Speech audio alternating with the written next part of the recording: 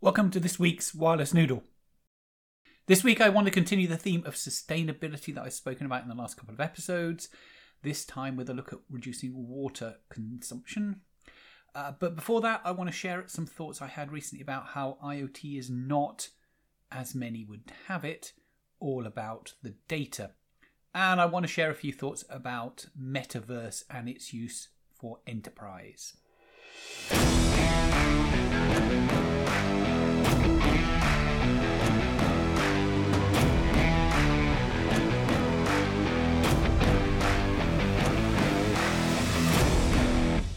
My name is Matt Hatton.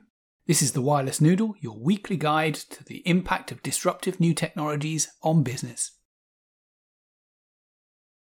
We industry analysts are probably more exposed than most to cliches about technology, and to be honest, often we're guilty of regurgitating them as well. It's things like people buy solutions, not technology, or digital transformation is not about technology, it's about people and processes, or indeed think big, start small, move fast. I've had a rant about that as a particularly nonsense term not so long ago. I think maybe even on the podcast, but if not, certainly on the Transforma Insights blog. If you want to take a look at that, I will post links to it on the wirelessnoodle.com website. So far so banal, but mostly those terms are pretty harmless. I mean, they're fairly obvious. Sometimes they're right, sometimes they're not. So far, as I said, so banal. There's one, however, which is actually actively unhelpful, and that's that IoT is all about the data. And here's a few reasons why that's not the case, and thinking that it is may be bad for your IoT project. The first thing to note is the main role of most IoT devices is to be a trigger, sending alerts that are of the most basic kind. For instance, if a manhole cover is being removed, or the temperature of a refrigerated container rises above a particular level, or a baby monitor is activated. Of course, this is data, even the binary alarm trigger, but it's not data in the meaning of something that can be stored and analysed. It's kind of here today and gone tomorrow, or more accurately probably here now and gone in seconds. And it's therefore a stimulus for other things. In quite a few cases, it doesn't even really generate much data of its own, being used much more as a mechanism for controlling a device. Connected traffic lights, for instance, don't gather much data. They're more there to control the flow of traffic. Or think of basic electronic shelf labels. In that case, really it's just a recipient of data. Send information about what the price tags on the shelf labels ought to say. So in both those examples, the device itself isn't really generating data. It's on the receiving end of data, if anything. There's also instances where further processing of data wouldn't really be appropriate or desirable. You think of the example of child tracker. Do you really want anybody subsequently doing post-event processing of that data associated with where a child has been moving? Absolutely not. In fact, in a lot of these cases, thinking about it as just the trigger of an event, trigger of an alarm, is not necessarily even the right way of thinking about it. It's actually as the initiator for some kind of business process change or outcome, but not necessarily data. Now, that's not to say that in plenty of IoT use cases there isn't also the opportunity to gain some benefit from the exhaust data. I think of, one example might be washing machine manufacturers using data from usage in the real world to adapt its design to reflect those usage patterns, or a car manufacturer trading aggregated vehicle position information on a data exchange. The clue there, though, is in the fact that this is exhaust data. It's a corollary to the main reason for deploying the device. i.e., the device is deployed to do something, and there's some data which comes off the back of it, and that might be useful for some other subsidiary purpose. Another thing to think about, there's a big category of devices, of IoT devices, which involve consumer media consumption. That might be connected car infotainment, it might be media players, it might be connected TVs, connected cameras, much more. In the same way that the shelf labels or the traffic lights are recipients of largely one-way traffic, so too are these media devices. Of course, someone somewhere is probably tracking the media consumption of a particular user, but that's an extremely marginal element of the utility associated with it. These devices account for around 30% of all IoT devices, and certainly a far larger proportion of, in inverted commas, data. But this isn't data that's there to be analysed. So we thought it'd be interesting to do a segmentation of the IoT use cases in the Transforma Insights IoT Forecast database. And doing that, we estimate that less than half, 46%, of IoT devices really generate data that's worth analysing. The remainder is either not really generating data that can or should be analysed, that's 15%, or deals with the consumption of media, that's 39%. Now, the proportion creating analysable data will creep up over our forecast period out to 2030 to reach about 51%, but still, it's a blend, 50-50, with devices that have analysable data versus those that don't. And it's worth bearing in mind that the half of IoT devices producing data that can be analysed isn't necessarily going to deliver a huge amount of value through being analysed. Take the case of applications like smartwatches or home weather stations, printers, ATMs, car payment terminals, assisted living solutions, bike sharing schemes, industrial monitoring, or any other of a number of different applications. They all produce analysable data, but it's a moot point how valuable it would be to actually do so. It's also questionable how valuable the data is for analytics, given there may well be substitutable data that can be used for the same purpose. To be truly valuable, IoT data needs to be unique, and often it isn't. For the most part, their value is also ostensibly in the main use case, not in the nebulous data analytics layered on top of them. Another thing to think about is that the increasing prevalence of AI and edge computing means that a lot of data won't make it out of the device at all, meaning no potential for exhaust data analysis off-device. In an effort to speed up processing time, many IoT deployments will increasingly rely on AI and other data processing performed on the device itself, with minimal requirement for delivering data volumes back to a server. This, of course, helps keep down the cost of connectivity, where a device relies on the public network to connect, for instance, a mobile network. With the arrival of edge computing and AI, IoT devices are increasingly becoming closed-loop systems where the device receives input from sensors, processes information based on certain rules, potentially using machine learning, and acts accordingly. In most perfectly functioning IoT systems, there will be very little data. Now, that does raise the question, or all of this raises the question. Why would it be a problem for organisations to believe that the value of IoT does lie overwhelmingly in the data? Well, the main issue is that it will potentially hold back deployment. The implication is that success in IoT depends on actively doing something with data in terms of ingestion, storage, management, monetization, etc. This can be quite intimidating and may well delay deployments. The obsession with data may also result in adopters making wrong choices about technologies. If you believe that all the value of IoT is in the data, you would tend to opt for delivering all data from your IoT device back into the cloud or similar. This is highly inefficient. It's costly in data traffic and storage charges and leads to much higher latency in applications, meaning probably a lower performance. These approaches also encourage the adoption of suboptimal technologies. We've previously discussed the benefits of thin IoT, variously network technologies, protocols, operating systems and so forth that can be aimed at optimally supporting IoT deployments in constrained environments. These tend to be cheap and effective ways of connecting IoT devices.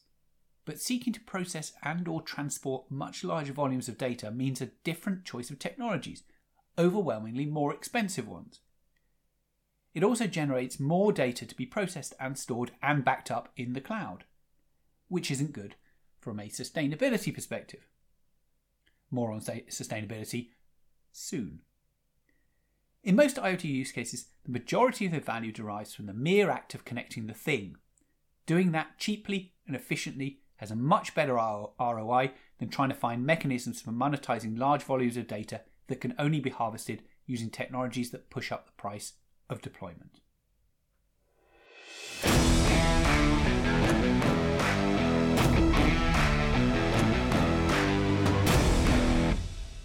Back in April, we at Transforma Insights published our first stab at identifying the impact of the metaverse on enterprises. In the last 2 years, we've seen significant activities in this virtual space known as the metaverse. Never know quite whether to give it a capital M or a lowercase m, whether to put it in inverted commas or not, but we'll go for the lowercase m because it's not really a proper noun. There should be multiple of them. And we'll go with maybe within inverted commas while we're still thinking about whether it really is a term makes much sense. But anyhow, I digress.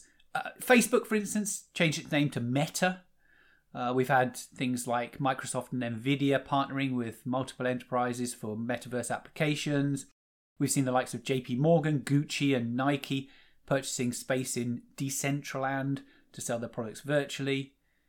Driven by AR and artificial intelligence technologies, supported by high bandwidth and low latency networks, metaverse is likely to be an extension of AR, VR with significant potential for enterprise applications and benefits in future. And that was what we set out to look at. What are those potential opportunities for enterprises associated with this use of AR and VR, immersive environments, and all that complemented by AI, potentially the use of distributed ledger and so on. In the report, we examined the development stages of the metaverse as an element of Web 3.0 and the increasing investments in the space. The report defines enterprise use cases for metaverse and its corresponding benefits across multiple dimensions. Those could be internal versus external, i.e., are you using it for your own internal purposes as an organisation, for employees to do training or whatever, or are you using it externally as a mechanism for selling or providing customer care to your customers?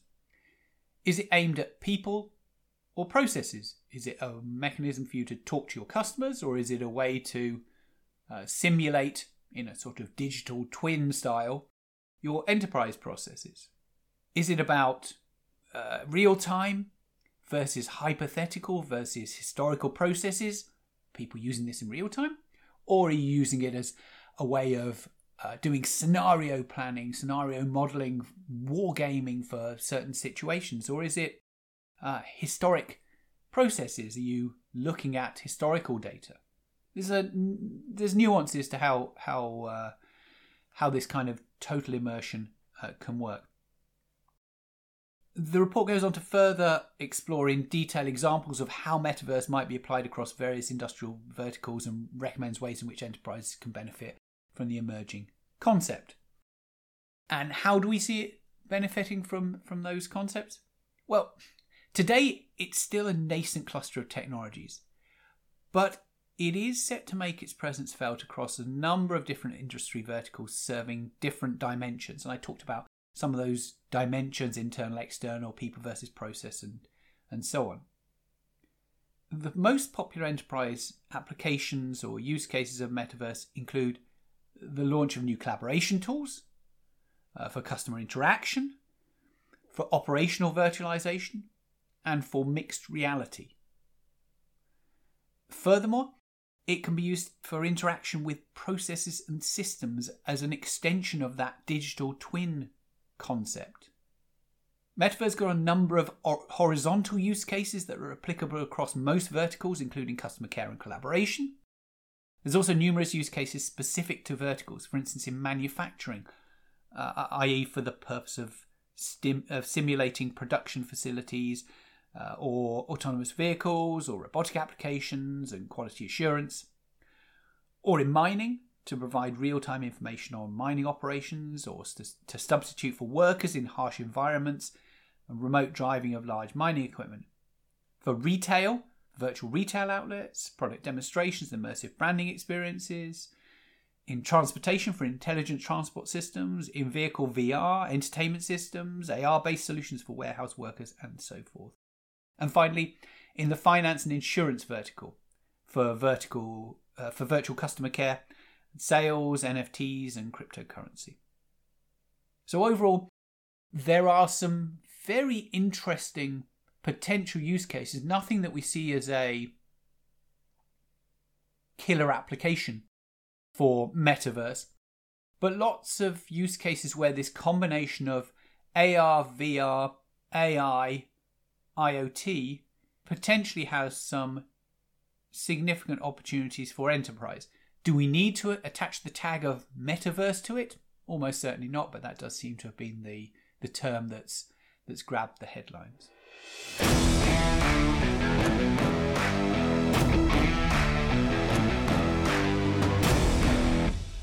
And finally, as they say on all the best news programs, another little extract from our report on how enterprises can use disruptive technologies, particularly IoT, to meet their sustainability goals.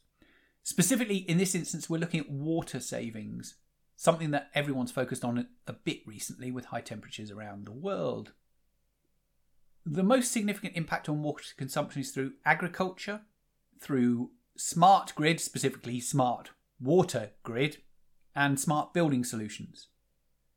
Agriculture solutions include crop management and drones to monitor the humidity and temperature of soil and identify correct levels of water required to maintain crops. On average, irrigation management systems and soil monitoring reduce water consumption by something like 25 to 30%. Quite a significant impact. Soil probes can also provide information on which sections of a field need more or less water, allowing farmers to automate, control and schedule irrigation, timing and duration. On average, these kinds of solutions can reduce water consumption by 15 to 30%. But some organisations have experienced water savings as high as 70 to 75%. Considering that agriculture is often the largest consumer of freshwater reserves in the country and 50% of water used in irrigation is wasted, these savings can have a significant impact on a country's overall water sustainability. For instance, an avocado farmer in California saved 75% in water usage and cost by monitoring soil condition. In Chile too, implementation of remote sensors in fields has reduced the volume of water used by 70% in one example. Now, in addition to the above, integrating sensors in water tanks to monitor levels remotely and taking appropriate action can also reduce water overflowing cases. Smart water meter solutions, another good way of reducing water consumption, specifically by enabling changed consumer behaviour resulting from frequent monitoring and increased awareness. On average, smart water meters across both residential and commercial can reduce water usage by 6 to 9%. Turning to smart buildings, here we can see around 10% reduction in water consumption by installing just water flow monitoring devices. Other areas where we can see savings include some quite obscure ones, but actually quite impactful, such as if you reduce vehicle usage, you reduce the amount of car washing necessary. Now, this might seem like a marginal use case, but the Volvo Mobility Car Service Survey reported 3.8 million litres of water savings due to fewer car washes in Stockholm in 1 year. It's quite substantial. Also, drone solutions with soil sensing technologies can also help to reduce water consumption by something like 15 to 20%. Lots of examples of where water can be saved. As ever, a link to the report is provided on the wirelessnoodle.com website, as well as a link to getting hold of a sample of the report specifically focused on smart buildings.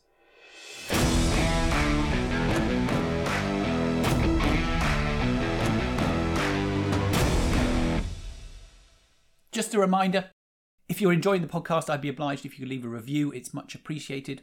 A quick plug now for the events we'll be at in the next few months. I'm very much looking forward to.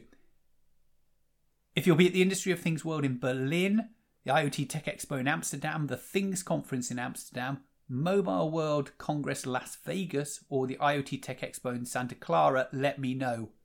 All of those are in September and early October.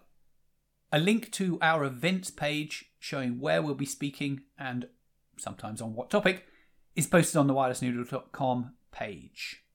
And another request, a repeat of one that I made a few weeks ago, the request relates to 2G and 3G switch off.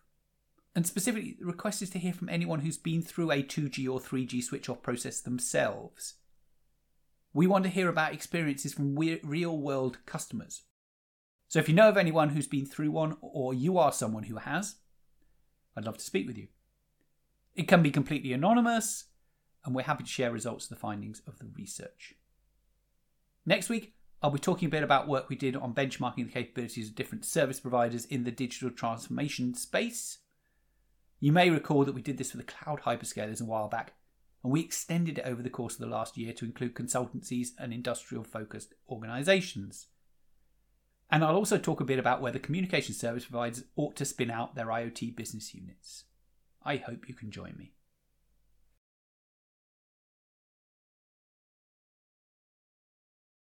Links to some of the research that I've been referring to in this week's show, as well as the transcript of the recording, will be available on the podcast website at wirelessnoodle.com. Thank you for joining me. I've been Matt Hatton, and you've been listening to The Wireless Noodle. Thank you for listening to The Wireless Noodle. If you'd like to learn more about the research that I do on IoT, AI and more, you can follow me on Twitter at Matty Hatton, and you can check out transformainsights.com, that's Transforma with an A,